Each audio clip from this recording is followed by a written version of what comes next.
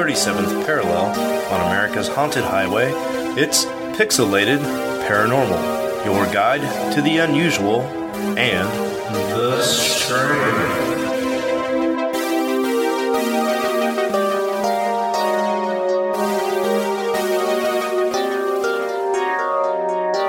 What's up, everybody, and welcome back to Pixelated Paranormal, episode number 57.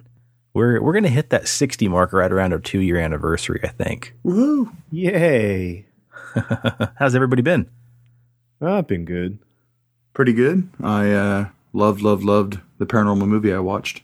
Well, I watched one and then I watched another one tonight, and the one I watched tonight was freaking insanely terrible. Oh my god! Like I didn't expect anything else. I wouldn't watch that Truth or Dare movie. And like it's one of them, like, you know it's gonna be bad. I don't know. It's weird. But like I know what you did last summer bad, or that other what was that?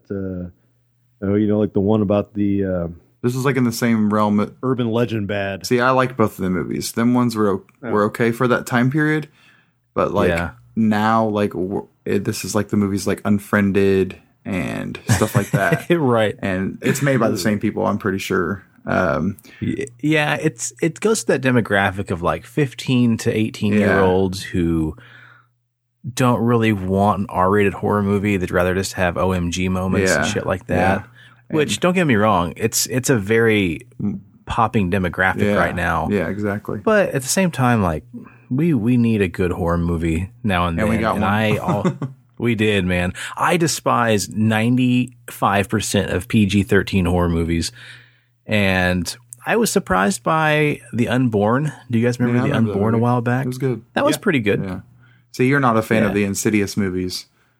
And man, I want to be. I'm going to give them a shot again. I like the first two, but then like the new one that they have out right now, like Keys or whatever it's called. Yeah. I think you've dragged it out too long. Did you watch it though? Yeah. I haven't yet. Yeah. I think that like they're okay, so like everybody like knows the Saw, everybody jokes about it. Oh, they have 10 fucking Saw movies, and while it is kind of ridiculous, but you got to think from like a standpoint of like storytelling, how they tie all them in together and still make them make sense. And they're going to continue to do that because they are so successful. Insidious for me was the same way. I really liked 1 and 2. I loved them. I'm a real big Tiny Tim fan, and then putting that song "Tiptoe Through Tulips" is amazing. And that may have actually made that franchise, to be honest with you. Yeah. And then, for sure. And then, so then they had the Insidious. I can't remember the girl with like the casts on her legs, and then the trailer, she breaks her legs back forward. It's creepy, but that one was okay. But like this new one, The Last Key or whatever. I just picked it up last weekend and I watched it. And watching them tie all them movies in together, and there's certain things that happen in that because it tells the story of the lady. I can't remember her name. The old, I always call her Magna from There's Something About Mary, that lady. But What are you talking about? Elise, that's her name. And so it shows like her kind of like origin story about how she became a communicator with the dead. And then they tie that into the previous movies, especially the first one, and that was really, really cool. Like I respect when movies keep going on for sequel, just a saga of movies. I respect when they tie them all in together, even though because you got all these Jason movies and Freddy movies and stuff, and some of them are kind of like just like all over the place. But then when they can tie all of them together, that's why I respect Saw so much. But yeah, that's a good point, man. I complain a lot about these franchise horror movies like The Conjuring and all those, but I mean, we do have about 15 different Jason movies, which I adore them. So, I mean, maybe I'm just a curmudgeony old bastard.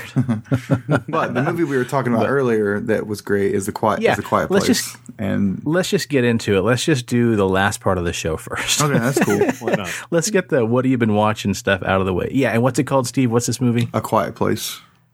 Yes. John Krasinski's directorial debut, right? Yeah, and I think he wrote some of it too, I think. He repinned part of it from what I was understanding. He took a script and kind of repinned part of it, but yeah. acted and directed and co-wrote. We could call that. Maybe. And the crazy thing is that John Krasinski he hasn't, like, when he went, and I just learned this because I was watching, dude, I was so obsessed with this movie. So basically, before he's Brendan Fraser's clone. Yeah. before he went on to The Office, like, The Office was such a huge success. But when they first started casting for that, he worked in Pennsylvania, and he was just like, he was a waiter. Like, I think his story and Chris Pratt's story are so interesting to me because they were just nobodies. Like, they didn't really have any acting knowledge really, and they were like, dude was like a waiter, and then he took a job, or he took an audition for The Office, and they liked him so much that they casted him as Jim. And do you know that actually in the very beginning, Jim and Dwight's characters were reversed, and Krasinski was supposed to play Dwight? Yep. That's crazy, man. And like, I can't imagine. Right? It's so weird. It's so weird to think. So you see, like, John, like, being in that show, and Jim's such an amazing character, and like, that's all you really know him from. Like, he's been in other movies and like little rom-coms, and he was in that like military movie. I think he's a Jack Reacher on one of the Amazon Prime Jack Reacher movies or whatever. But there was another one with the Benghazi stuff, and but like, I don't know, like, he's definitely got talent. But then like, I don't know, I'm loving this whole, like, oh, hey, we got a comedy dude, let's see what he can do with a horror movie. And you know, Get Out was a massive success. Yeah. And then you have this movie being a success. So it even makes me more excited for Halloween in October, because giving Danny McBride, who we all know is just being this like slapstick dick and fart joke dude, like, I want to see what he can do with it. Like, I think that this is a good way for people to show that people have extra talent than just being the funny guy, you know, like. Yeah, that was the great thing about Jordan Peele, is the fact that, I mean, he did great things for African-American directors and writers and everything else as a whole. I think he's fantastic, and he did a lot of amazing things. Yeah. But he also bringing back that Twilight Zone shit. Right. Yeah, he's bringing back Twilight Zone.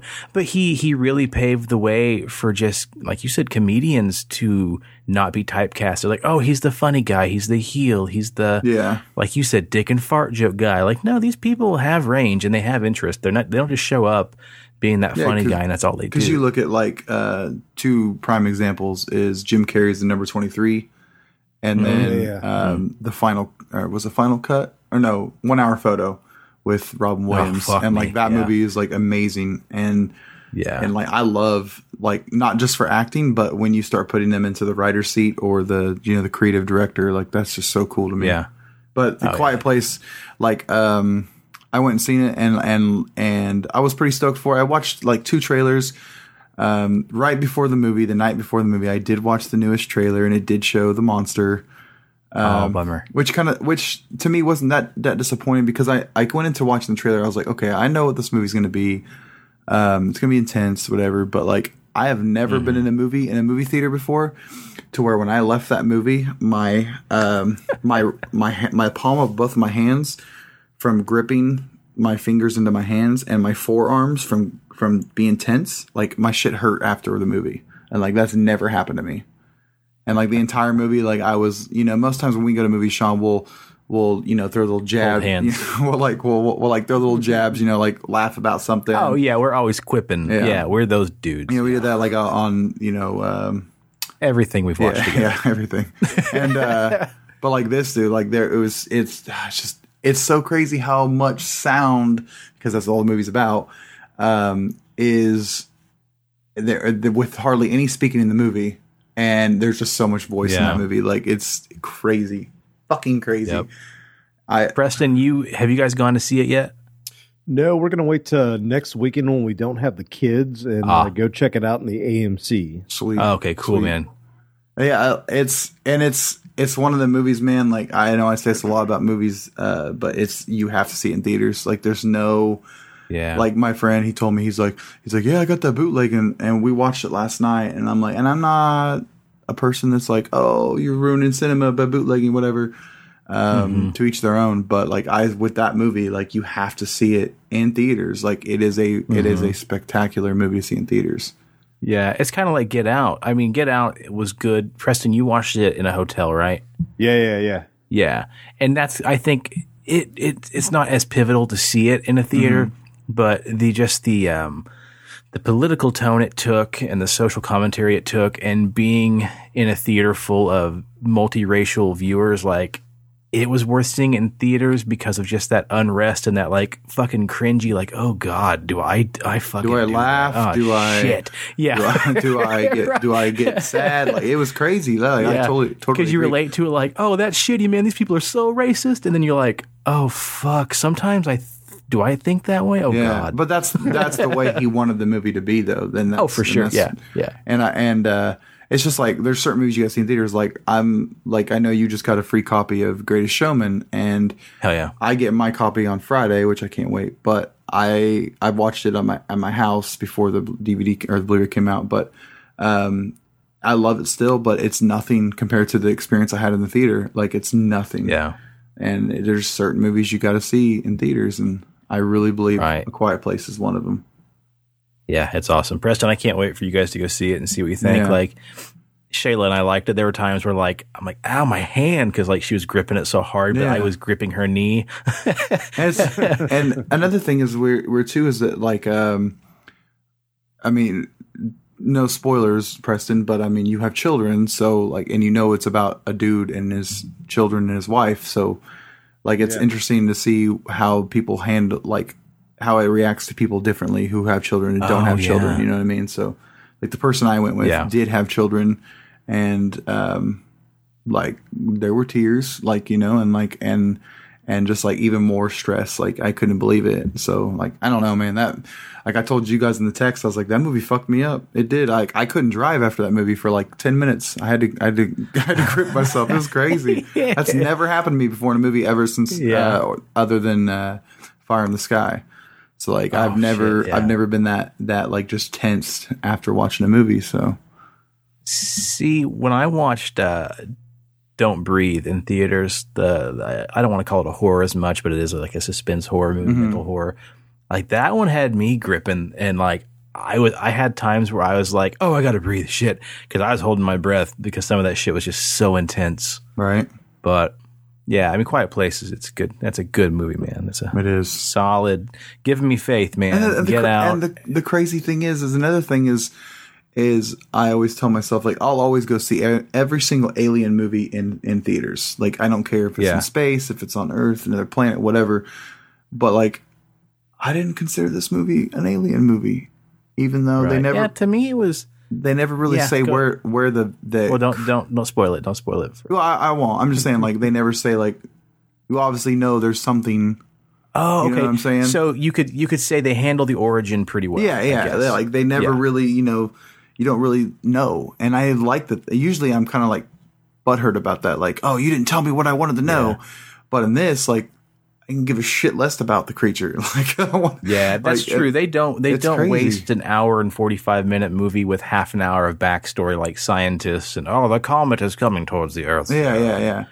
Yeah, they just they get into it like, boom, we're in. Yeah, and they give you adequate information without like just boring you to death with like, I don't know, because he's not reinventing the wheel in a way. Mm-hmm. Like, it's movies like this have been done before with the threat that they're facing, but also he knew that, I think, and he's just like, well, I mean, I've got 30 years of creature features explaining, you know, how monsters come to Earth or how monsters came out of the Earth or whatever happens. So, I mean, he's not really wasting much time. And and I think that's the same way with like Cloverfield. Cloverfield, while a shaky cam, like, they never really told you anything about the creature, and then, you know, all this shit's happening, and then you have Cloverfield Lane, and then you have the Cloverfield Paradox, whatever. So, and yes, all three of the movies do tie in together, Preston. But but I don't know. Like, I love that shit, man. I love alien movies. I love horror, whatever you want to call it, suspense, and like that. I don't know, man.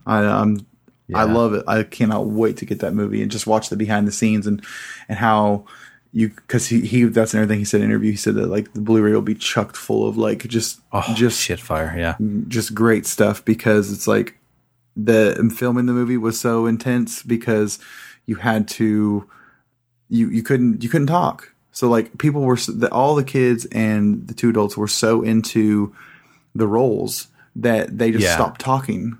So like when they would do behind the scenes stuff, they just, just talk.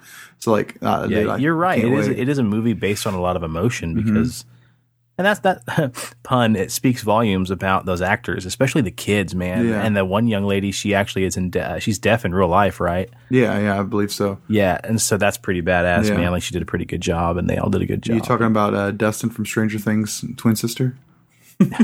Thanks. I couldn't figure out where that was, but yes, you nailed it. It looks just like him. It's like, damn. It's been bugging me. But, shit, Preston, we hijacked this first part. No, that's fine. I was going to bring up like when you're talking about like watching like Get Out in the theater and like having like those reactions. And then, like you're around this crowd, and Jeffrey, Jason, and I went to go see Stephen King's It. And that scene where like Richie says like "fucking Christ" or like "fuck Christ." Yeah. All 3 of us, we're in the Bible Belt in Kansas, but all 3 of us were busting up laughing, like because that's something me and Jason say all the time. Yeah, and it's like the whole theater was silent. And the 3 of us were like busting up laughing. I'm like, God, I feel like a total jackass right now. That was like me and Sean in Sausage Party. We're like watching the whole movie, we're laughing, whatever, and then like there's like one part where the guy's like says something, and he's like, "Oh, fuck me, right?" And me and Sean just like laugh like. No one else. Everybody looked at us like, "What the fuck?" Like, it was like obnoxious guffaw laughing too. Like nobody got it. And there was some things like that in Ready Player One as well. Like just like, oh shit, like freaking out. But yeah. When we went and saw Fright Night at Horror Fest this year. I heard Leaf talking to somebody, or somebody asked him later, after like a month down the road how it went. And he's like, it was really great. There's a couple movies where like, there were some people in the audience that just kept talking and having jabs and one-liners, and it got a little old. And I'm like, we sat behind Leaf for a pretty good chunk of those movies. Yeah. It was probably us. But I think with that though, like when you're watching retro movies, like, I don't know, man. Like, especially a movie like Fright Night, because that was like my first time sitting through the whole thing. Like, I've seen clips and stuff like that, and like it's just a fun movie. Like something like Suspiria, movie. Like that was more like, or The Dead Zone. Like them were 2 movies. We didn't say shit during those movies, right? Yeah, they were like more intense movies, but like something. We have like a respect for the arts. I like to think. But I don't know, man. Like I love. I don't know. I think in movies, the general rule don't talk, but I think that there's like. I don't know. As long as you're just like whispering a little one-liner here or there, it's okay. If you're not just like talking through the whole one, pulling out your phone, texting, and calling people, ordering pizza, shit like that. But like, oh shit. Okay, so I think, and this is going to make a lot of sense with our overall topic. Let's just do everything backwards, because we mentioned paradoxes earlier with Cloverfield, and our main subject tonight kind of has to do with paradoxes. So I say we just do this puppy backwards. Let's jump into the main topic. Yeah, sweet. Why not? Yeah, let's do it. That's fun. Okay, so this is exciting. I'm pretty excited about this. On a recent episode, we were talking about time travel, and the age-old question came up of, if you had a time machine, would you go back in time and kill Hitler? And most of us are aware this question is, as old as time itself, and the question of should we go kill Hitler is synonymous with time travel talk. I don't think there's any way to really get around that. Would you guys agree or disagree? I'd agree. Okay. So on episode 55 recently, we read a listener comment or a listener opinion or whatever. Basically, we had a listener write in, and Preston shared with us the comments. And we discussed Mr. Gracie, we'll call him, and his thought on the causality paradox. What happens if you go back in time and kill Hitler? What exactly is going to happen? And so we asked him, and he basically said with causality, if you were to go back in time and kill Hitler, changing something in the past, the butterfly effect, the ripples would go through time and change all of the future, and then you yourself and time potentially itself will be undone, because everything happens for a reason, and everything is an echo of what happened in the past. So essentially, he said, if you go to kill Hitler, rippling through the future, you yourself would be undone. Time is undone. You wouldn't have to have gone back in time because there was no Hitler, and it makes this really disgusting paradox. And stupidly, I came up with the idea of, hey, I'm going to challenge this guy real quick and be funny and say, if you went back in time, what if you didn't destroy yourself, but instead you became the villain yourself? You became Hitler because of your vast knowledge of what happens in the future. And I may or may not have chosen the incorrect words and said this is our first this is our first listener battle. So, first off, if I had a time machine, I don't think I'd go back and kill Hitler. I'd probably go back and stop myself from calling this a listener battle because the problem we have essentially here is a battle's not the right word for it. A battle would insinuate that I'm trying to prove Mr. Gracie wrong and he himself is trying to prove me wrong and Steven, because Steven, you got roped into this because of proximity. That's what happens when you're in the back seat, Steven. Right.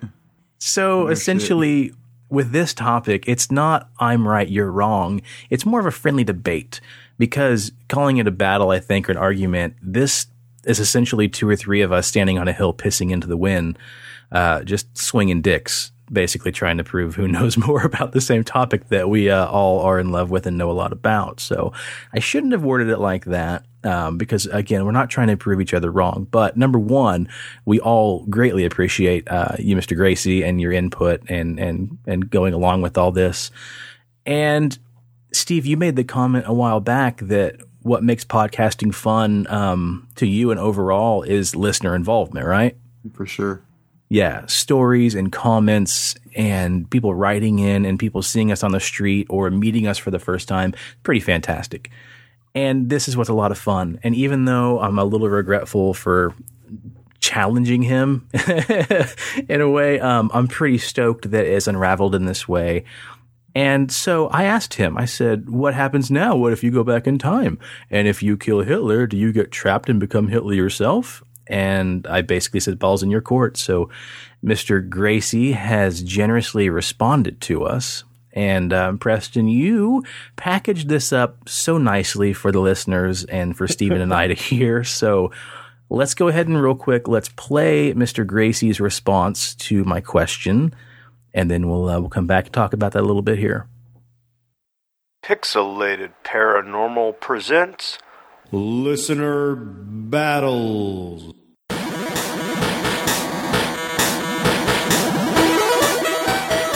Fight! From Battlemaster Gracie. Okay, so to the first point made about what happens to you if, despite the paradox, you do indeed kill Hitler. What happens to you? Well, I'm not a time traveler, so I don't know. So either everything unravels because you broke the law of theoretical time physics, or we move into the realm of multiverse or many worlds theory. So when it comes to the subject of multiverse, there are so many different theories that it gets jumbled and confusing. To simplify, you got folks that believe in a bubble or pocket universe that all exist side by side, but they aren't the same universe copy and pasted with infinite differences. Then you've got guys that believe there are infinite dimensions with infinite timelines. So let's say this morning you ate a Cinnamon Toast Crunch, but you could have only had Cheerios. Only Cheerios are disgusting, so you ate the good shit. Well, now there's a dimension where despite hating Cheerios, you made the decision to eat them anyways. And there's actually a dimension where you actually liked Cheerios and ate them and loved it. There's a dimension where you said, fuck it, and skipped breakfast, and so on into infinity. The problem with the guys who support the infinite dimensions approach is anytime they are confronted by a problem that creates a paradox or a logical solution, they just say, well, now you spit your timeline and exist in a new dimension where it all makes sense for no reason, other than it fits our theory. All this is to say, if you buy into infinite dimensions, upon killing Hitler, you fracture your timeline and continue on a new path. Your old dimension probably continues, maybe without you in it. Maybe it corrects itself. Maybe it implodes because you just had to fuck with space-time laws. Who knows and who cares? You're on a whole new timeline. See how stupid the infinite dimension theories are?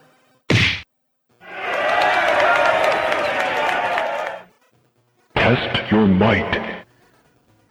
To the second point, about killing Hitler only to become Hitler. That's an interesting theory called the bootstrap paradox, where 2 points in time are codependent, and would actually support this. So imagine you know about Hitler, decide to go back in time to kill him, and when you get there you succeed, but then realize so much good happened because the world responded to the evil Hitler embodied. So you then live out the remainder of your life in the past living Hitler's life and doing what he did to keep the timeline intact. Or maybe you get back in time and realize there was no Hitler, and that you can't live without the realization, so you fill that role and become the evil man you've learned about. Forever trapped in an infinite loop, where you go back in time to kill the man your future self had become, and then fill that role. And in order for a loop like that to exist, it has to have always been since the start of your existence. I hope this makes some kind of sense. It's more confusing than trying to apply it to the kill Hitler scenario. Actually, Doctor Who, of all people, summarized it nicely. You love Beethoven's Fifth Symphony. More than anything, you've memorized every note, every movement. You go back in time to meet Beethoven only to learn he doesn't exist. But you know it so well that you composed the Fifth Symphony yourself. The symphony your current self loves is one written by your future self traveling to the past. So where did it come from? Again, infinite loop with both points in time being codependent. Finish him. So, to wrap it all up, the laws of space-time would probably prevent you from doing something to break space-time, unless, of course, 15-year-old Preston goes to school and learns about Hitler, who was actually 45-year-old Preston who invented time travel in order to go kill Hitler, only to find out he must become Hitler to keep the loop going and space-time intact and unscathed. Boom! The ball's in your court, Sean and Steve. Flawless victory. Well done editing that, Preston. That was awesome. It's awesome. Oh, yeah. Okay. So apparently I'm Hitler. That's what I got. That's awesome. Yeah. And I case in point. Yeah. I think he made a valid point, Preston, or should we call you Adolf? Yeah. So what about the dimension or reality where I just like all breakfast foods? And all cereals? I mean, if you want to be in that reality, buddy, it's not a reality I want to be in. I want to be in the reality where I'm like, fuck breakfast. And Rob wants to be in the reality where he fucks breakfast. It's only funny because he's not here. Right. Okay, cool. So, yeah, I essentially asked him, Mr. Gracie, if you go back and kill Hitler and you become the new villain, what then? So, first of all, thanks, man. We really appreciate that. That's awesome insight. And I'm gonna set the ball down and call a tie game because I don't think we should go swinging these dicks anymore. I mean, because ultimately it comes down to like we're arguing or debating theories in a way, and these theories are based on magic and hypotheticals and math and everything else to a topic that is make-believe as of right now. So really it's a rabbit hole that's going to go 20, 30 episodes if we keep it up. So I think the smart thing to do is kind of elaborate a bit on what Gracie said, because it kind of goes right along with the reasons I had to asking, hey, if you become Hitler yourself, what happens then? So what I meant really by all that is hypothetically, what would happen if you went back to kill Hitler and you got trapped back in time, and then while you're there, I mean, with your unrivaled knowledge of the future, what happens, how World War II plays out, with technology and everything else, insider trading, the way things swing politically, like you could be a pretty hard force to rival. You'd be a pretty unstoppable juggernaut, and then you yourself would become basically like the bad guy in the story. Mm-hmm. And it's kind of a play on the old adage of you either die the hero or you live long enough to become the villain. But essentially my idea is you go back in time far enough to become the villain. So I think essentially like you were saying a little bit, Gracie, but to elaborate more, you either kill him and the ripple spreads so far into the future, you undo your timeline. the butterfly effect or chaos theory or whichever one you want to call it. And then essentially you could cease to exist because the paradox says, what if your parents went to dinner one night and they talked about their distrust and their disdain? What if your great-grandparents went back to dinner after World War II and they're like, oh, I really hate that Hitler guy. Oh, you hate Hitler too? And then boom, they made your grandparents made you, and blah, blah, blah. So if the conversation never happened because Hitler never existed, you ultimately never existed. Or however, butterfly effect, basically, the magic behind that, however it works. Mm-hmm. But let's say you went back in time and you did all that kind of stuff, and this is more my question, and you killed Hitler. You managed to get behind him and you stuck him in the neck, Game of Thrones style, like what's her name? Arya Stark? Or Arya. The girl that has Arya, yeah. Ariana. Or Ariana, you choked him or you shot him or whatever, and you killed this dude. But you're basically going to be stuck in Germany no matter what. If you don't undo time completely, because essentially you talked a little bit more about the multiverse and the multi dimensions. You're in the past. You're in Nazi-occupied Germany. You killed Hitler. It doesn't mean that universe or that dimension you're now in ceases to exist. It continues to go forward. So what happens if you get stuck in Germany and you can't get back? Well, essentially, I think what happens is you're in Nazi-occupied Germany. You just killed the one person who meant more than anybody to these people. You just killed their most beloved political figure and also their favorite military leader. And it quickly becomes a battle royale where you're one person versus a country or several countries. And so basically the answer is you do die. You are your own unraveling, but not because you changed the future. You just, you killed Hitler and now nobody likes you. But then, let me throw this curveball at everybody. What if you went back in time to kill Hitler, but what if you failed? And I don't know if that's something that we talked about a lot, because we always talk about, and the main paradox is always, oh, you kill Hitler and then you change the whole future and you don't exist no more. What if you went back in time and you mustered up the cojones and you get right behind him and then you just fuckered it all up? Mm-hmm. You're about to stab him in the neck and you take a deep breath and all of a sudden you go, oh God, and you choke on a spit bubble. And then Hitler turns around and says, 9, and then he shoots you.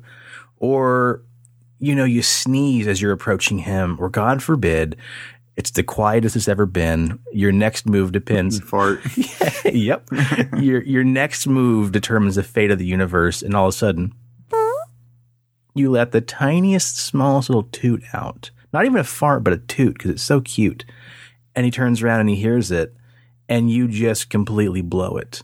So how with what you're saying though is like when you look at like the Terminator movies where Skynet sends Terminators to come eliminate Sarah or John Connor because they lead the resistance, blah blah blah blah. So like when they fail, they keep sending them back. Like so if you failed, would you cease to exist in the past or the previous or whatever, the future or whatever? That goes into the whole idea of pockets and bubble dimensions and universes and stuff like that. That's why we have so many Terminator movies where the timelines don't matter. Right. Who came first, John Connor or Kyle Reese? There had to be a timeline where Kyle Reese didn't know John Connor, and like that whole storyline. Like, what the fuck? Preston dropping the Terminator knowledge. Oh, right. Yeah. Kind of, because let's just say we live in Earth 1. And Earth 1's Preston or Gracie or me or Steven, we go back in time. Earth 1 continues to kind of go forward, but are you in Earth 2 essentially if we're talking about dimensions? So I don't know what really happens to your timeline depending on which of the, 14 different paradoxes you want to believe. But you're at least Sean 1 in Earth 2 and you continue to go forward. But if you don't unravel your Earth's current state, then they go on without you, essentially. It's like, oh, fuck, well, we lost him. Well, now what happens? So I don't know. A lot of times I don't think that we really get to the bottom of that rabbit hole. And there's mathematical formulas and there's paradoxes that explain it, and there's books and there's probably fan fiction and everything else that explains it. But so you drop you blow it. the chance or the fart or whatever, and then Hitler overpowers you, and now you're in a gulag, or he sends you to the, quote, showers, and you cease to exist no matter what. But then Hitler has all the shit you came with. So imagine if you went back in time to kill Hitler, and he captures you, he kills you or whatever else, and then he pulls out your iPhone 8 Plus, and he's like, holy shit, and let's just pretend you don't have it on a screen lock. You basically went back in time and gave one of the worst people in history the most powerful device they've ever seen. Like, they've never even dreamed of it. You handed him a device that not only can watch cat videos on, but also is more powerful than like the rockets they hadn't even developed yet for the space race. You know what I'm saying? Yeah. Like, what kind of shit would that rain down on Earth 2's future? I mean, you don't give him a charger, I guess, so. Super Nazis. Yeah, it could be, man. It could be Apple. It could be iNazis. But I mean, like, that's just one scenario. Like, you dropped him. He basically got some kind of tech or something off of you, which then alters the next future. So, I mean, good for you. You're dead, so you don't have to sustain it. But just think about, like, how the future goes forward if Hitler then has that much more tech. Or, I mean, you also have the idea that, you know, he overpowers you, he throws you into jail, and then he finds your car keys and he pushes the button and you hear beep, beep, and he's like, oh shit, is that a time machine? You just gave Hitler a time machine to then go forward into the future. And so just think of like a man with his charisma and his ideals going into the future where people still want that guy and still have some of his beliefs. Like, what if he just shows up and basically makes World War III because he's like Uber Hitler? Like when they sent Jason to space. There's a movie of that. Oh, really? Yeah. What's it called? Do you know? I believe it's called, Look Who's Back. He's back again. German. It's on Netflix. Yeah, Look Who's Back. Yeah. Oh, shit. Yeah, Adolf Hitler, and he gets basically... Sorry, I'm trying to find this real quick. Berlin 2014, Adolf Hitler wakes up in a park where his former wartime bunker would stood. As he wanders disoriented through the city, he interprets modern situations and things from a Nazi perspective. Everyone he meets assumes that he's an actor attempting to ask directions to the Reichskanzlei. Hitler is told by a mime to find his own spot and pepper sprayed by a terrified young mother. He arrives at a newspaper kiosk, and reading that it's 2014, he faints dead away. So, yeah. I keep hovering over that one and never committing to it. Now, shit. He learns about the internet and uses the web to prepare to his return to politics. While on the air, Hitler presents his old plans for an ethnically homogeneous fascist state, but he unintentionally becomes a big comedy hit. Oh no! Yeah. I remember. I gotta watch that. I remember like starting that, but not finishing it. But yeah, it sounds like it could be all right. Yeah, releasing like it's one of those. You know, you have your list on Netflix, and you've got 48 different things on it, and you have not watched 44 of them. You hover over them all. You're like, no, it's just not really scratching the itch. I think I'll just watch Parks and Rec for the 4th time. Right. Well, okay, so yeah, what happens then? I mean, Hitler goes forward. What if Hitler gets in the time machine and he goes forward in the future and he pops back out and he's like, hey, it's me, Mr. Gracie. I just went back in time and killed Hitler. What if Hitler went forward in the future and started posing as you? How shitty would that be? But yeah, so I mean, that's the thought I had of, you know, what happens? What happens? Well, we can elaborate more because you can always elaborate more. About the causality paradox, basically meaning the butterfly effects, the only thing I would argue going further with Mr. Gracie here is you mentioned on your first set of comments that if you go back in time, you can't really touch anything, you can't do anything, you can only leave footprints. But I don't think you could even leave footprints because with the butterfly effect story, they had specially designed platforms you had to walk on. Because, I mean, even leaving a footprint in the dust, whether you stepped on the butterfly or you just left a weird boot print that says, like, you know, Nike Air Jordans and it's World War II, what happens to your future if a young Adolf Hitler discovered your footprints and then this turned him off course of his predetermined path and then he became like an archaeologist and blah, blah, blah. Then you inadvertently prevent him from going forward. So really, he never becomes the monster that we needed, and I'll get back to that in a second. But I mean, that of course changes the idea that everything's on a predetermined path. So I think going forward, we're going to talk a little bit about an episode of Twilight Zone, because Twilight Zone was fantastic, and they talk about this, and they talk about what happens if you went back in time to change the course of history, but no matter what you did, nothing worked. And so on episode 10, season 4 of Twilight Zone, there's an episode called No Time Like the Past, I think. And this dude goes back in time to stop Hiroshima and to stop Hitler and to stop, there's a submarine I can't think of from blowing up or whatever. And everything this dude does is just failure after failure. And he soon learns that, well, no matter what I do, the past is going to be the past, and it's a predetermined path that it'll always take. This is called the predestination paradox.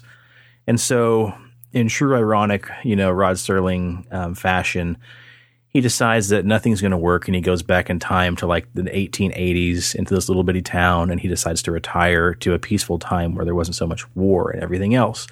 And then he realizes that back in time there was a fire and it caused the whole town to burn down. And he's like, well, shit, at least if I don't do anything, I'll at least stop the fire and I'll save this town because it's a pretty nice little place to live. And then, whatever, I forget what he did. He saved the fire, but then he backed up and knocked over a lamp, and that lamp caused a second fire, and inadvertently it still burnt down the town. So basically, no matter what we do, if you believe in the predestination paradox, it's a theory that everything has a fixed event in time, and no matter what you do, it's always going to happen.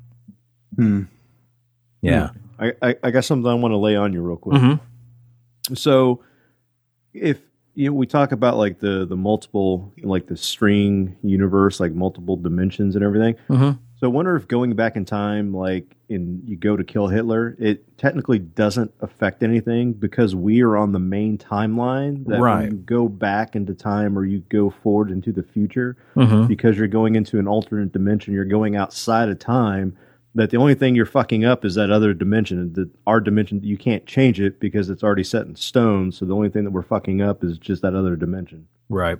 That's a good point. And that's the reason why I'm like, man, it's not a battle of the wits because we're just going off all these theories, and well, that counteracts the string theory, and that changes the predisposition paradox. And I don't know, they're all great and they're all awesome ideas, but again, it's one guy who read the next guy's paper and thought everything looked great except for one thing, and so he changed it to suit his own desires and his own thought process. Except for Stephen Hawking. He says if you travel back in time, you'll come out flat like a pancake and you'd be a blob. Well, Rob likes blobs. Oh, damn. R.I.P. Stephen Hawking. There was another episode, coincidentally, now that I'm thinking about it, of Twilight Zone, and it was from the revamped seasons that came out in 2002. I think Forrest Whitaker hosted them instead of Rod. But there was an episode, I think episode 5, and it was called Cradle of Darkness. And it talks about the same thing, going back in time and killing Hitler, which is apparently the world's most popular pop culture trife to go off of. But Katherine Heigl from 27 Dresses and Grey's Anatomy, or was it shooting Grey's Anatomy? Whatever. Yeah. She goes back in time to kill Hitler. And she goes far enough back in time, way past, me thinking I'm just going to stab him in the neck. And then fart. She goes back in time to where he's a baby, like an infant. And I think she sneaks in and she steals the baby. And she's like, well, I guess I'll just go jump in a river. I'm going to drown Hitler. And so she jumps in the river and she kills herself, but she kills baby Hitler as well. But the most popular thought, of course, is predisposition if you don't want to believe in the chaos theory. So she drowns baby Hitler and all is well. But then when Hitler's mom discovers that Hitler's missing, she can't bear the idea of not having a baby. So she goes and kidnaps another infant and then raises that infant as her own. And so his head's filled with the same ideals and he has the same beliefs. And so basically this imposter grows up to be Hitler, and Katherine Heigl did nothing to change. This is based off a movie? No, this is the first time they revamped Twilight Zone. It was in the early 2000s, and Forrest Whitaker hosted it instead of Rod Serling. Weird. That must have been around her time in that show Roswell, because that was it's probably during her break. Yeah, that was her first big break. Yeah, you went and yeah. This is so weird to me, guys, because literally last night we're watching all this stuff on YouTube, the rabbit hole. We literally watched the top 10 real time travelers. We watched the top 10 actors and actresses that their career has been ruined over interviews. And Katherine Heigl was in that shit. And now we're talking about time travel. This is so weird. It's choked on my ice cube. I'm like, what the hell's going on? Synchronicity, bro. Yeah. See, that's why you can't go back in time and fuck with it. Yeah. Just if you haven't watched Dark on Netflix, you need to do yourself a service and go watch Dark. I do need to watch that. I got to finish it. I've watched the first 2 episodes now. That's the one all in a different language, right? Yeah, it's German, I think. Cool. You'll get past that after you get to like 3 or 4 episodes, because then the story just really sucks you in. Oh yeah, I don't care about. I watch all my movies and TV shit with subtitles anyway, so I don't. Steven watches all his Netflix in German. Yeah, it's a thing he does. Yeah, I don't mind. I don't mind foreign language in movies. I'm not one of them. Except for the German shows. And he watches those in English. He's like, my Nazis speak American. Damn it. Okay, so, yeah, basically, that's an idea of predisposition. Anything that has happened will find a way to happen again. So, going back and killing Hitler, you yourself just become Hitler. Or if you drown baby Hitler, there's another kid who grows up to be a Hitler. So, but, I mean, I got thinking deeper about this because I kind of wanted to have like a different take or a different thought. Even maybe Preston, you might call it my fatality. Because, and this is going to be the plot twist nobody saw coming. You could say you did not see it coming. Why go back in time and kill Hitler? Because he was evil incarnate. That is a good answer. So, you got to think about Hitler, as we all do, and he literally is maybe the number 1 most hated person in history. We should have Googled that. Let's get our intern to Google that real quick. Number 1 most hated person in history. Want me to do it? Yeah, go for it, man. Without Hitler, we wouldn't have a lot of things that we have today. 2 things that are important to look at. Number 1, Hitler lost. No matter how you want to slice it and no matter what you want to say he did, and I'm not favoring this dude at all. I mean, he did a lot of really shitty things. But in the end, Hitler still lost. You know, the powers that be came together and we still won the war, even with, everything that it cost us. He still lost. But number 2, be as it may, he's not the world's favorite person. Having that monstrous of a threat caused so many great strides towards equality and acceptance, and it forged some of the most important alliances in history. And the dude is pretty shitty and did a lot of shitty things to a lot of people, especially Jews, but we needed him to play out that path. I got you. For us to be where we're at in the future. Pin in that. What is it, Steve? World's most hated person. Okay. All time, according to Ranker.com, all-time worst people in history. This is all by voters. A bunch of people could vote on this. Were they alive, dead, or retired? Oh, my God. I should probably watch what I say.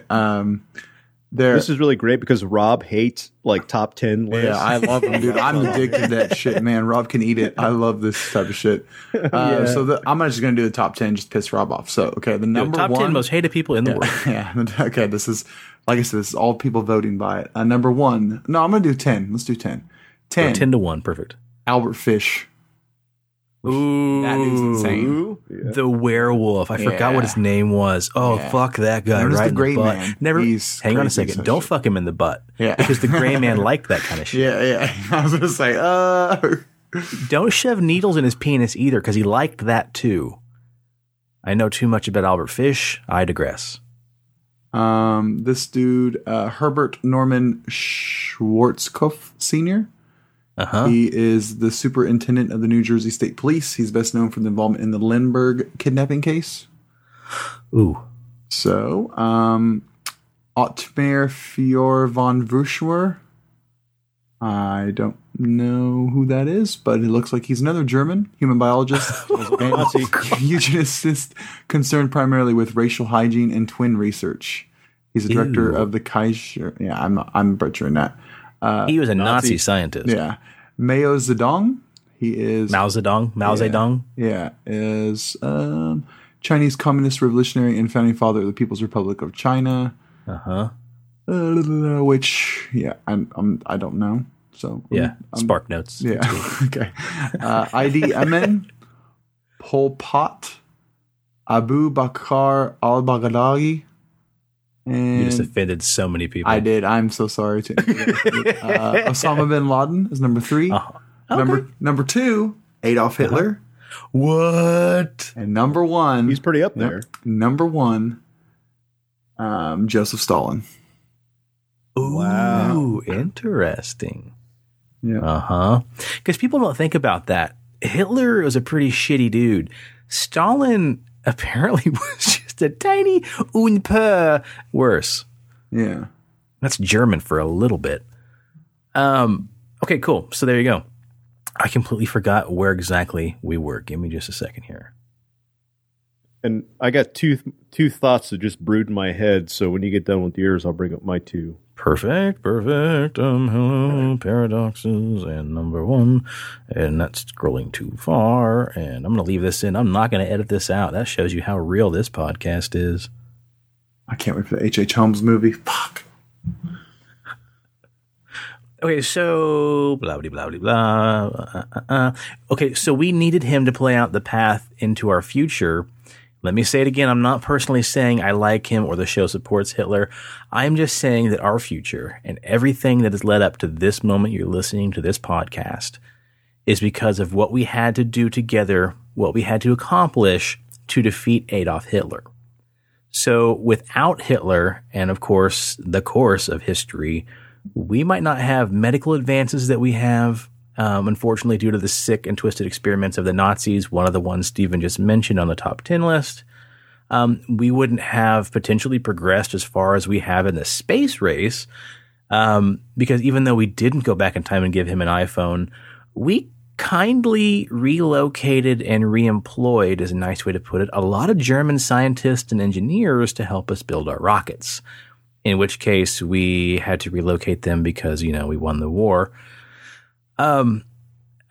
Basically, unfortunately, Hitler was the perfect amalgamation of hate and power and influence and propaganda and all around, you guys said it, evil incarnate. He was the catalyst that brought the entire rest of the world together. And from him, we learned basically what the threat truly means of extreme fascism and prejudice. And we wouldn't have baby boomers. That's true. Yeah, look at the list will keep growing, but yeah, you're exactly right, man. A lot of our strides and a lot of great things were invented by baby boomers as well. And including us. Right? True. Yeah, that's right. It's true too, because I've been watching, this kind of ties in a little bit. At least what I'm picking up what you're saying is, I watched that new Letterman show on Netflix. My next guest needs no introduction. The latest one was with Jay-Z. And he interviews him and he asks him some questions about politics and leader of the country. And he says that he loves the person because with that person becoming in that role of a leader, it makes people talk about subjects that they need to talk about. You know what I mean? And brings people to the light of like issues that need to be brought to light. So it's kind of like what you're saying, right? Like, if he wasn't there, then other things wouldn't exist. We wouldn't know how to recognize that shit's bad. Is that what you're trying to say? Yeah, I mean, in a way, yeah. No matter how much terrible things he did, without him, we wouldn't be where we're at today. And that's just the irony. And that's just the truth, man. You look at everything, of course, everything in the past leads to the future, but a lot of great outcomes came from the terrible things that happened with the Nazi Party and with World War II and everything that came along with it. So, I mean, you got to take the good with the bad and realize that, and we could do an episode, maybe we will, about the good things that came out of the terrible things that happened with, Nazi experiments and everything else. It's just a wicked bad pile of shit, but I mean, take the good with the bad. True. And also, I mean, a curveball, and Steve, you kind of popped the cork early what about Joseph Stalin? We always talk about going back in time and killing Adolf Hitler, and then Stalin's just kind of sitting there like twisting that mustache. Did he have a gimpy arm? I don't know. I don't remember if he had a gimpy arm or not. But I mean, he's sitting there like, what about me? Like, I did some fucked up shit too.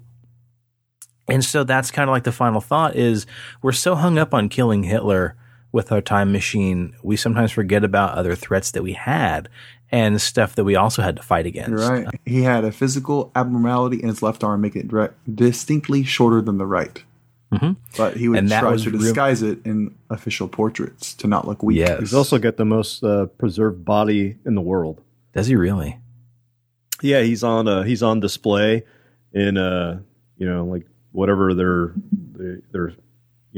Times Square is in Russia. It's a museum they have. They're called Pickled.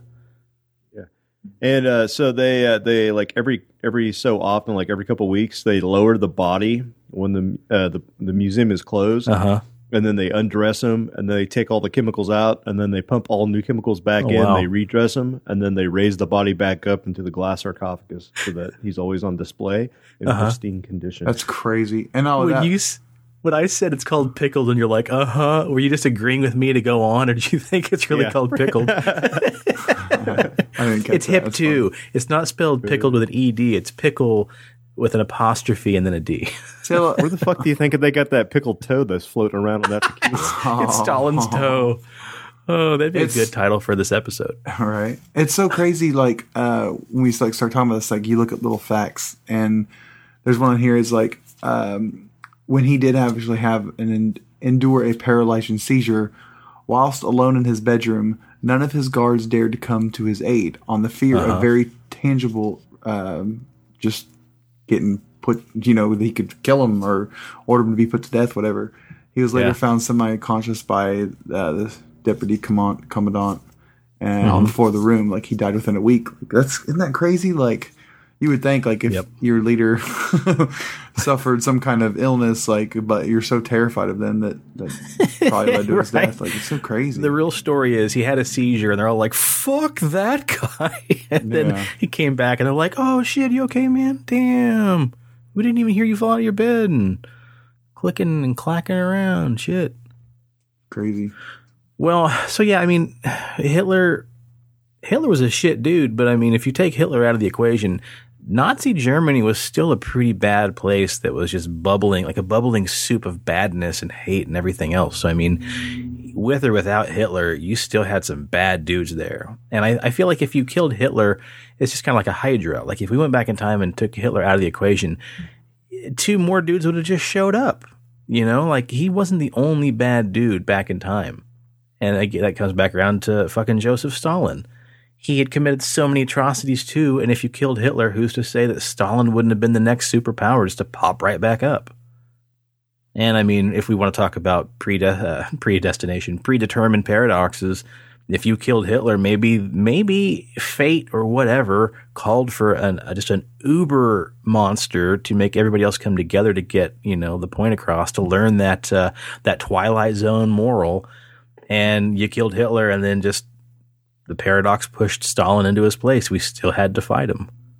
That brings me up into my thought that one of them I was going to bring up. Is so wonder if like the actual nature of the universe itself wouldn't allow you to go back in time to do that. Right. Because if we think about the idea of reincarnation and how souls each lifetime have to learn a lesson and they have to do a certain thing in life to progress, that whatever it was that Hitler's soul needed, that he had to do all those terrible things, and if you went back in time, you would screw up the progression of not only his soul, but all the other souls that Hitler affected. Oh. So you're fucking up the whole progression of like this classroom that we're all in, so the universe is like, fuck you can't do that. Right. And it just blinks you out of existence. Well, or stops you from going back in time. And I mean, Doctor Who, and what Gracie mentioned too, Doctor Who touches on that, because that was even the title of an episode of Doctor Who, right? With oh fuck, what was his name? Rory, I believe, yeah. Yeah, Rory, and it was Pickles. That was an episode called Let's Kill Hitler. But I mean, that was always, I think, whenever he got multiple companions. They're like, let's go kill Hitler. And I just stuttered bad. Let's go kill Hitler. And he's like, no, some things you can't go back in time and change. Like some things are fixed events in time. So I'd like to think that show is built on some theories. Yeah.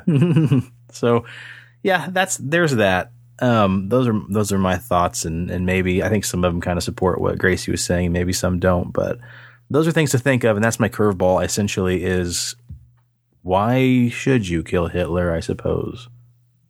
And then if we talk about how maybe like our timeline is fixed, and you really can't go back and change things because the universe is going to correct itself. So we talk about how gray aliens are humans from the future. Like we fucked ourselves so much that they're coming back to fix things. Yeah. But wonder if it's our destiny to get to where they're at. So they're actually wasting their time and it can't be fixed. Oh, maybe they're trying to draw us towards that end game. Yeah. And we're just like, fuck this noise. These guys are creepy. They don't have dicks. They don't have vaginas. They've got slits for mouths, and they won't quit putting their finger in my butt. And they eat green peanut butter. Yeah. They do all sorts of butt stuff. Peanut butter, butt probes. They core out your cow's buttholes like they're apples. What's up with all this butthole stuff? Yeah, there's that. I suppose more time travel stuff. Who knew? But I leave you with that parting thought. Why kill Hitler? Yeah, I don't know. That probably wouldn't be the first thing I'd do. Yeah, I don't know. Before you get into your stuff, let me drop a couple awesome pop culture stuff about time travel real quick. There's awesome stories, books, comics, and all sorts of stuff, movies. I mentioned Twilight Zone already, episode 5 of the relaunch series called Cradle of Darkness. There's a book called Primal Solution by Eric Norden. There is a comic, or it may be a graphic novel, called I Killed Adolf Hitler by a man simply known as Jason. There's a book called Making History by Stephen Fry. I don't know if didn't Stephen Fry have something to do with Doctor Who? Yeah, Stephen Fry is a very, very popular. I don't know if that's the same guy or not. Of course, check out Doctor Who in general, but they do talk about Hitler, especially in the episode called Let's Kill Hitler. There are tons of DC Comics story arcs like The Savage Time. There are tons of Marvel Comics having to do with Hitler and going back and killing Hitler. And fuck me, why worry about anything else except for Marvel Comics? Captain America wouldn't be here, guys, if it wasn't for Adolf Hitler. True. Yeah. You know what I'm saying? Captain America was the U.S.'s greatest propaganda tool. And I mean, if it wasn't for Captain America fighting Adolf Hitler, if it wasn't for Hitler, guys, we wouldn't have the Avengers Infinity War coming up at the end of this week. So, damn. Let that marinade, Gracie. You gotta have Cap. Yeah, right. I'm going to start calling him out for no reason from now on. And then also Safety Not Guaranteed. That's a pretty fantastic movie on Netflix. Doesn't have anything to do with Hitler, but it's awesome about time travel. And of course, Preston. Back to the Future. Yeah, but fuck me, right? I wasn't even going to mention that one. I figured that was going to come natural. So yeah, Back to the Future. And of course, Preston, you landed on Dark. Dark is a pretty solid. What about what was that movie? Shit, hold on. There's like Time Traveler's Wife, which is Time Traveler's Wife, killer and movie. There's the one with Hugh Jackman. About Time. Well, you're looking that up too. About Time is fucking awesome too. Oh yeah, God, it's killer. The Fountain was the Hugh Jackman. Yeah. Which one was it? The Fountain. Oh yeah, The Fountain. Hell yeah, dude. Yeah. So many good time travel movies to check out. And in a roundabout way, guys, no spoilers, but check out Interstellar. Yeah. In my humble opinion, another very important propaganda piece.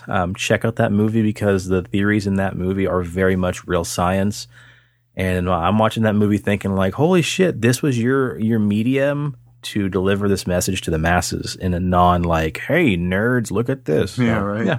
Check that movie out. Pretty great too. So, and that movie brings up a really good point about theories because primarily, deals with the idea of black holes and what black holes are. And most of our modern take on black holes are theories, so we still don't know what they are, how they function, what will really happen. Mm-hmm. It's just a bunch of nerds that get together like, well, we think that this is what's going to happen if you get into a black hole. Kind of like our podcast. Yeah. Just a bunch of nerds. Guys, this is going to be a light episode, like 40 minutes. Yeah, this episode is going to be about 40 minutes. An hour and 8 minutes later. Yep. Well, Steve, why don't you finish it off, man? Do you have some stuff you want to chat about? I had a couple, two things. So like I said, the other night I was watching, YouTube and seeing the top 10 time travel things. And these were two that I heard. And then one turned out to be just an urban legend thing, which I just found out was kind of depressing. But we've talked about stuff about urban legends and stuff like that on here before too. So, and Sean reminded me of that. So, the first one, is the time traveler busted for insider trading, which is pretty crazy. So in 2003, in New York, obviously, there was a guy that let's see, his name is I can't remember, Andrew Corlson, I guess. He claims he was from the year 2256, and basically he went in and did a bunch of insider trading. He went in with the investment of only $800 in 2 weeks. Then he had in about 2 weeks he had a portfolio valued at over $350 million. Every trade he made capitalized on unexpected business developments, which simply can't be pure luck. Like every single one. There was not one that was a misfire. Every single one. The only way the only way he could pull it off is with illegal insider information. He's going to sit in a jail cell on Rikers Island until he agrees to give up his sources. Fortunately, back in 2003, the only primary news source for a lot of internet users was Yahoo. Yahoo News, which is crazy because like now we look at Yahoo as like this joke, and it was like under the heading of entertainment, news, and gossip. So like everybody thought it was like just some bullshit, right? And so basically, the FBI got involved, U.S. Secretary and Exchange Commission. They were just flooded with like all these people were like hitting them up, journalists, nerds, like business dudes, like they were like wanting to know more about this story. Yeah. And they were kind of like, look, the story's pure fantasy. It's just like the Elvis Shrine found on Mars. There's nothing to this. Yeah. Then the Edinburgh Evening News noted even a non-time traveler could have told him that profiting from 126 consecutive high-risk trades over 2 weeks was sure to get him noticed, said the Guardian. A handful of others point out that any time traveler with half a brain would not bother popping back to 2003 just when the stock market is in free fall, and anyone who actually makes any money at all would stick out like a 25-foot tall green alien with two heads. So, right. Then where this gets crazy is, let's scroll down. It says in a follow-up article on the April 29th, 2003 issue of the Weekly World, reported that the mysterious time traveler traveling Andrew Carlson, I think that's how his name is spelled, had been bailed out by an unidentified benefactor who ponied up $1 million for his bail. Then, at a hotel was his last known place to be. He jumped the bail on April 3rd. They had a court hearing, and he jumped that, and then he disappeared without a trace. And no one's ever seen him, seen his face, heard his name, or anything ever again. So that's pretty weird, I think. I've heard that story before, and it's pretty much like word for word what you just said. And I always think that's like wicked interesting, man. Yeah. Like, could the dude just be that lucky? Or, or was there more to it? Like, like in Back to the Future 2, he Biff Tannen, he gets the almanac, and then he goes back, does all this like bets on the right things, games, like just over the course of a lot of time becomes the richest man in the world, and then he, everything goes nuts. So like that, I'm not gonna lie, that's what I would do, something like that. Yeah, sure. Not to stick out, but like, I mean, just something so simple, like, where it's simple to us, but like, I don't know, like, invent something that changes the world, and you're always going to be set for life. That's what. Yeah, I'd probably start up the Harry's Shaving Company and sell razors. No, I'd probably go sell LuLaRoe. Oh, God. No, I'd probably start Cincy.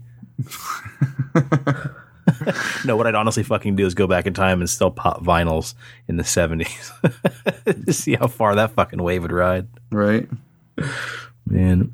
Okay, so to talk about, time travelers real quick, the one that always got me is the one, Preston, was it Charlie Chaplin? Was it a Charlie Chaplin movie?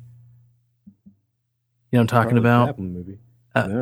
There's a time traveler supposedly caught on a 1928 Charlie Chaplin film. And if you just go to YouTube, I didn't prepare for it, so I don't have it, but go to YouTube and just type in time traveler Charlie Chan or Charlie Chan time traveler. Ooh, this is synchronicity because Charlie Chan had that classic Hitler mustache too. Guys, I'm starting to think somebody went back in time and put this story together because we've already had Katherine Heigl coincidences and Hitler mustache coincidences. But, basically there's a scene in this movie where if you watch, a woman or maybe a man walks by in a long black coat, she's walking on the street and she holds something small and black up to her ears, and the knuckles, it's noted, are bent in the flat shape of a phone, like a small cell phone. And it's not like your old school, like ear trumpet, sound amplifier, like they say, just, judging by her movements and the way her hands are being held, it's almost like a pantomime of somebody holding a cell phone to their ear. Yeah. So, I mean, these stories fascinate me, Steve, about potentially seeing time travelers. I think it's really fucking cool. So the other one was about a dude named Rudolph Fentz. And I guess it's a focal character of a story, like I said, a science fiction story in 1952. Which is later reported as an urban legend, like I said, but it tells the story about a 19th century looking young man possessing items of a period who is found confused in the middle of 1951 Times Square. So basically a picture of this guy dressed in 19th century looking clothes, very, like, not like dusty, like perfect, like really good looking clothes. And then he's like, no one sees, like, obviously not everybody's like just paying attention to this one dude at the moment. But the story tells of people seeing him and like not seeing where he came from. Did he come out of a store? He just was kind of there. And he was so like in shock. Like when you see something and you like don't pay attention to anything around you because you're just so like bewildered by the sights. That was what this guy was doing. So he's like looking around, like looking at all the buildings and just taking it all in Times Square. And he isn't watching where he's going. And he's like looking around up in the sky at the skyscrapers and shit and gets hit by a taxi and dies. And then, And then, it became like a really popular urban legend in the 70s, I guess. And then with this widespread internet, or the internet in the 90s, it became like, this like big blown up story. And that's why like when you watch stuff on YouTube, people won't even mention that it's an urban legend and stuff like that. But the story goes that, after he was hit by the taxi, they took him in the morgue. They do like the whole autopsy, take person's possessions. They searched his body and found the following items in his pockets: a copper token for a beer worth 5 cents, bearing the name of a saloon, which was unknown even to the older residents of the area; a bill for the care of a horse and washing of a carriage drawn by a livery stable on Lexington Avenue that was not listed in any address book; about $70 in old banknotes; business cards with the name Rudolph Fentz and an address on Fifth Avenue; a letter sent to this address in June 1876 from Philadelphia, and none of these objects showed sign of aging. So they were like perfectly, like it just came out of that time period. And he also had like a medal for coming in third in a 3-legged race. Which, what? Like, does that mean each leg came in first?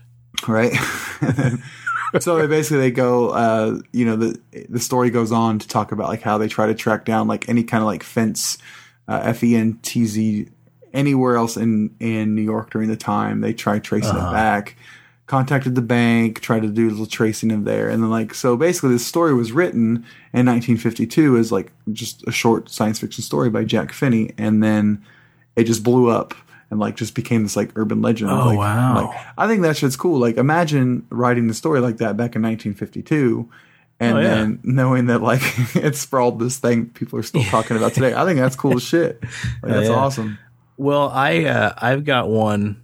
I'm going to prove once and for all this episode is meant to be, and there's a deep synchronicity going on because I went to Mental Floss and picked like the top 10 time travelers debunked. And John Krasinski is listed to be a time traveler or a vampire. Really? Yeah, I sent you guys the picture. It says, could Jim from The Office be a time traveler or a vampire? When an 1835 portrait painted by Danish artist Kristen, I believe it's Kobke. Oh, I've seen these things. Was noted to bear a striking resemblance to actor John Krasinski. The story went viral. Yeah, I've seen that. They also have one for Paul Rudd. They have like a bunch of them things. That's hilarious. Oh, that's funny, man. Yeah, I saw that and I was like, oh my God, it's a third fucking coincidence that we have. There's one time traveler that we haven't talked about that will actually segue into something that we were going to talk about in the beginning of the show, and that we're talking at the end of the show. And that's John Teeter, who made his first appearance on Coast to Coast AM. Oh, yeah. John Teeter. I forgot all about John Teeter. Yeah. We've talked about him a little bit. We have. In the past. But yeah, I suppose that's a good time to get into our news statement. And nice segue, Preston. Yeah. Man, look at us. It's like we've done this before. Stepping it up. Yeah. First news article of the night. It is with heavy hearts and heavy heads that we say, rest in peace to you, Art Bell, from Coast to Coast. Unfortunately, Art Bell did pass away just a couple days ago, and that's a pretty big blow to the paranormal community and also radio as a whole, man. Art Bell is the radio host, best known, of course, for Coast to Coast. If you were remotely a nerd or into paranormal universe stuff, you probably caught an episode or two of Coast to Coast, or maybe you didn't give two shits about it and you didn't seek it out, but you were a truck driver, driving across the country, or it was a long car ride home, or whatever. This was a famous radio show, still going on today, I believe, but Art Bell, man, was the driving force behind it on KNYE-FM, Coast to Coast Radio. Yeah, dude would talk about all sorts of just cockamamie, crazy shit, abduction stories, shadow people, UFOs. We might do an episode someday about Coast to Coast stories. It'd be a podcast doing a stories about a podcast, essentially. But Inception.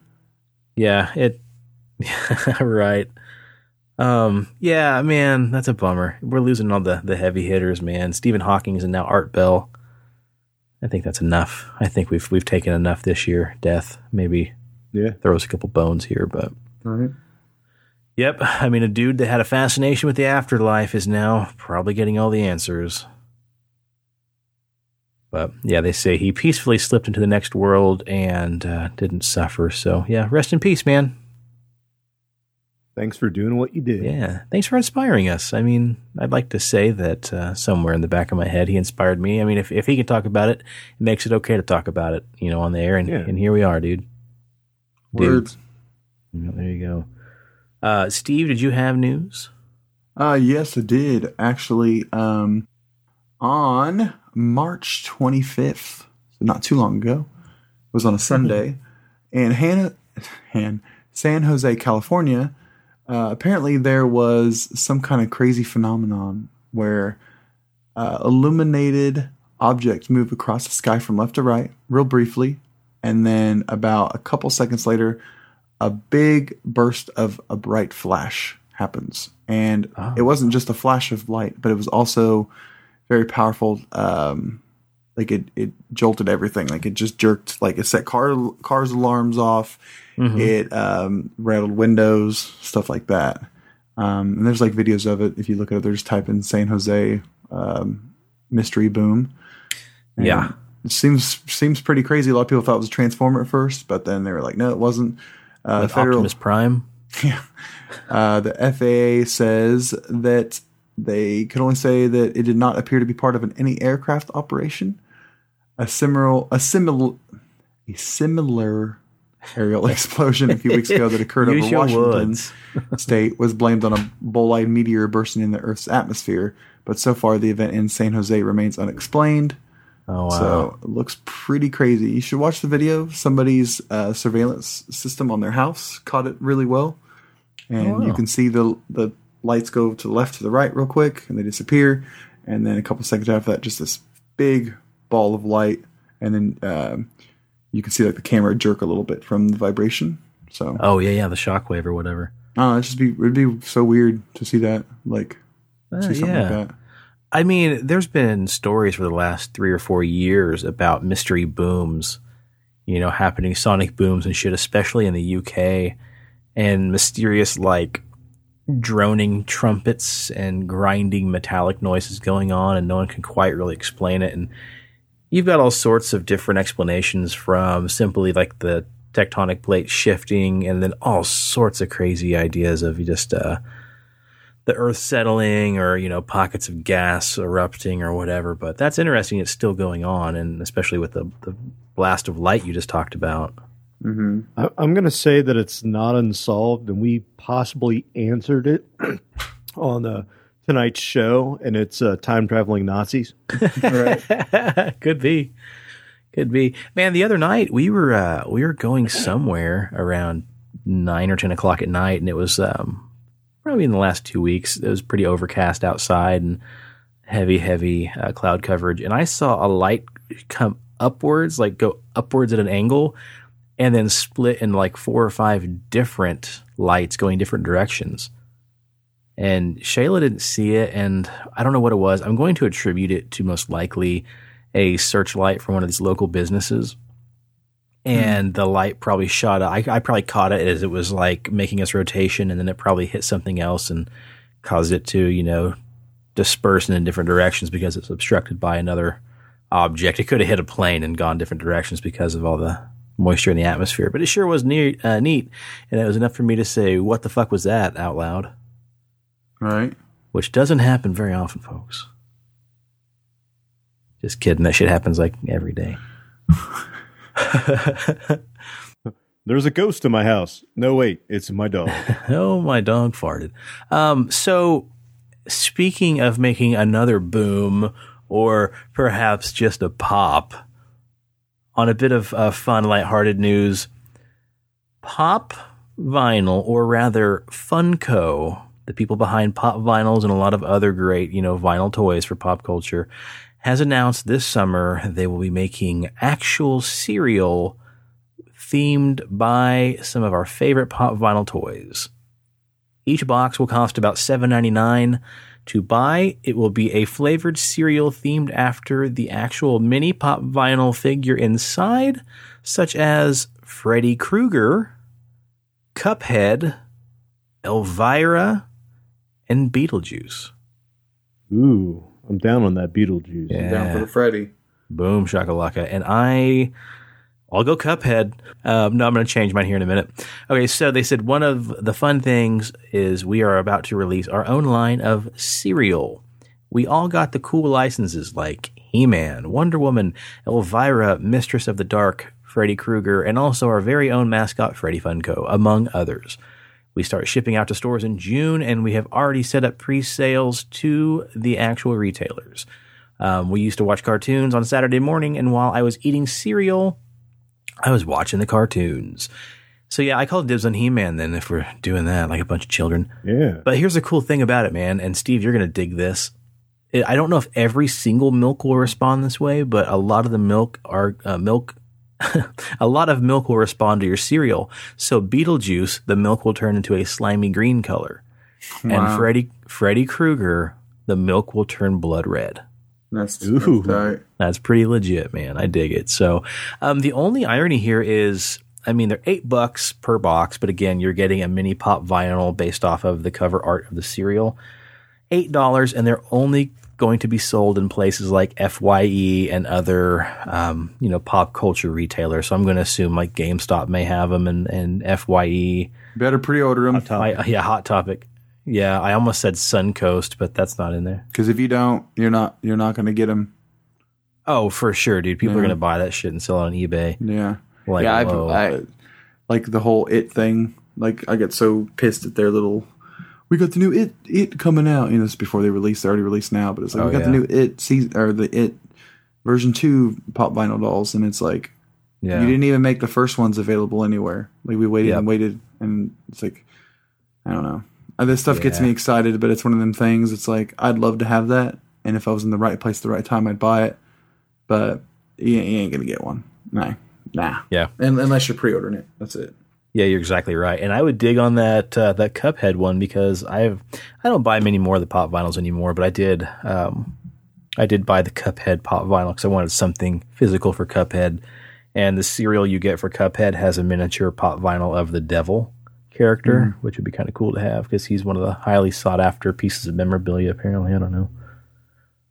But all right, cool. Well, damn boys, Satanists. What's that? The damn Satanists. Damn Satanists. Hell yeah. Just kidding. We love everybody except for Hitler. Yeah, there we go. A backwards show, man. We started with, I like it. It's the theme. You guys got anything you want to plug before we get out of here? Yeah, you can check out my podcast, Oh Indeed. It's 4 H's. We haven't released an episode in a while. Hopefully going to be doing one soon. Nice. And you can check me out. I play a lot of video games, so you can check me out on Xbox. BIG space ST3PH3N. Check me out on there. We pretty much game almost every night, or at least party chat. And we'd love to have you guys on there playing with us too. Oh yeah. Presto, what do you got for me? Not a damn thing. Ooh, Sports Car Unleashed. Go listen to it because Sean never has. yeah. Listen to it, and then tell me about it. Yeah. Make a podcast where you review every episode of Sports Car Unleashed, and I will be your subscriber. Check out, speaking of our family of podcasts and our friends, check out Mark's solo cast, Pixelated Sausage. Mark is one of our, basically the man behind the curtain, and he's got a solo cast. He reviews all sorts of great stuff that he does. He reads, he plays, he watches. So check him out, the voice of an angel. And a big shout out on this episode to Mr. Gracie. Preston, what do you call him when you guys wear your funny hats? Oh, I call him Worshipful Master. Just you call him that? Nobody else does? Or do you all call him that? No, we all have to call him that. You all have to call him that because it's a cult? No. Just kidding. Just kidding, baby. Worshipful Master Gracie, as Preston calls you, sir. Thank you very much for everything that you've written in, that you've thought about, that you've taken the time to send in to us, dude. We really appreciate that. Thank you very much, man. I've got a shout out. And we'll do it. Shout it out. Shout out to you for all the hard work you did on the last episode. There was kind of a mess up on that, and you were labor of love. You were a little heated. Yeah, you got it all fixed and good to go. Yeah, I like doing a soft edit, a hard edit on these shows because essentially it's 3 people, sometimes 4, talking over each other, and I like to do an edit so it's more tolerable and you can actually hear it. And I spent 3 hours editing that last show together. And just for it to basically delete all of Steven and all of Rob, and then somehow it retroactively oversaved my save, and I had to edit the entire show from scratch a second time. That's crazy. Because I was I told you, I was like, dude, it could be a lost episode. You edit it when you get time, and you're like, no, I got this. Yeah, I got it. Sure enough, you got this. I got this. Yeah, record time to flew through that episode, but it's a labor of love. And the moral of that story is don't take Rob out of the retirement. Right. All right. Oh man. Yeah. Some stuff made it through that episode that normally I would edit. They got a little, some political jabs. I don't like to put too many of those in there, either side, but it's good, man. It's fun. I enjoyed it. And it was a labor of love, man. We love doing this show, and we loved having Rob on there, and I didn't want to lose that or just begrudge it. Also, a new shout out for everybody. You can follow us on Instagram and Twitter, which we've not made any posts just yet, but we will with the new episode. You can check us out on there on PXLPARANORMAL. So there you go. Pixel Paranormal. Boom. Oh yeah, check it out. Yeah, we're coming up on our 2 years, and we're going to start kind of revamping some things and That Instagram account will be active probably within the next 2 or 3 episodes, right around our 2-year anniversary. We want to use Instagram as kind of like a photo companion. So when we talk about stuff on the episode photos, we can send screenshots over to Instagram and you can jump on there and you can actually, kind of see what we're talking about, kind of a show notes visual compendium. And then Twitter, of course, man, everybody's still on Twitter and we want one. We had one. We never used it and somebody forgot the password to it. So yeah, so we're going to have an active one of those as well. So yeah, hitting the social a little bit harder now. That's going to be good stuff. And then we've got some more listener comments coming in the future. I've got a couple guys who have chatted a little bit about some cattle mutilation stuff. So we're going to get that put together and bring that up probably maybe around the next episode. Might bring that up because I think we're going to finish up with old Chuck Zukowski on our next episode. But yeah, with that, guys, the usual. You got a beard, you want a beard, you know a beard, or you just like them, go check out BigDobsBeardBomb.com. He supplies our beards with the freshest of the fresh. And use our promo code PXLPARA for 20% off your entire order. He's got sweet balms, he's got oils, he's got sometimes combs, soap, all sorts of great stuff. The dude is always perfecting his craft every single day, so it just keeps getting better. But yeah, check him out, BigDobsBeardBomb.com, and use our promo code PXLPARA and get 20% off that first order and probably your second, your third. I don't know. As many times as you order, I'd imagine. Yep. That'd be awesome. It's good stuff. I don't use mine every day, which I should.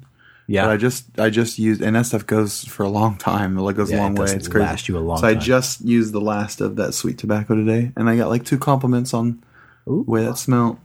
Hell yeah, dude. I was rocking sweet tobacco today myself. Just smells so good. I still got to get that. I'm still rocking classic. Yeah. Dude, ain't nothing wrong with that. I've got a classic left over, and I'll go 2 or 3 weeks without using it, and then I'll pop some on and be like, oh, God, it's like coming home again. The old familiar. Oh, we could gush for hours. Yeah, guys, thank you so much for listening, and thank you guys for all of your support and for being here. And also for those of, for people who have written into us and commented and sent us their thoughts, thanks for that. We're going to start getting even deeper into some of that, and we're going to have another new Facebook page as well. We're going to launch kind of like a public forum for the podcast. When we first launched all that, it got a bit discombobulated there because we had a lot of different pages and no one really moderating them. So we're going to get that going too. And also, if you have stories, send them in, listener stories. Email us, pixelatedparanormal@gmail.com. Listener stories, email me personally, Facebook us individually. I just signed you guys up for that. Yes, I did. Yeah, send us in, man. If you guys know one of us and you're embarrassed to give us your name, just email us individually. Email the show email. We can leave you anonymous. Just tell us, please leave us anonymously. And we got a call line that I need to get with Mark. We have a phone number to leave voicemails. He did mention we had a voicemail recently, but I think it was accidentally deleted. So if you're still listening, we got it. We appreciate your kind words. And yes, thank you guys again for listening. Thank you again to Mr. Gracie. Sure appreciate you, dude. And we will catch all of you guys next time around. Oh, yeah. Peace. Later. The cast at Pixelated Paranormal would like to thank you for listening to this week's episode.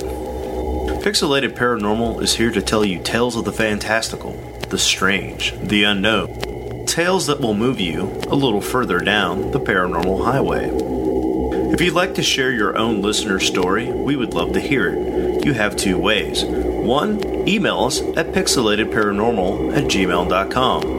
Again, that's pixelatedparanormal@gmail.com. If you'd like to leave us a voicemail, we have that set up too.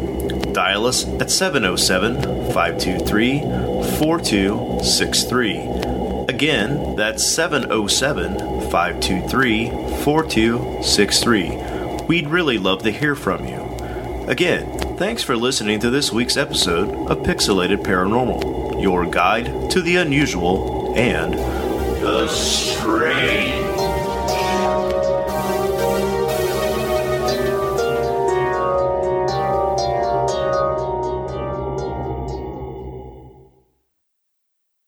Get Out was a massive success.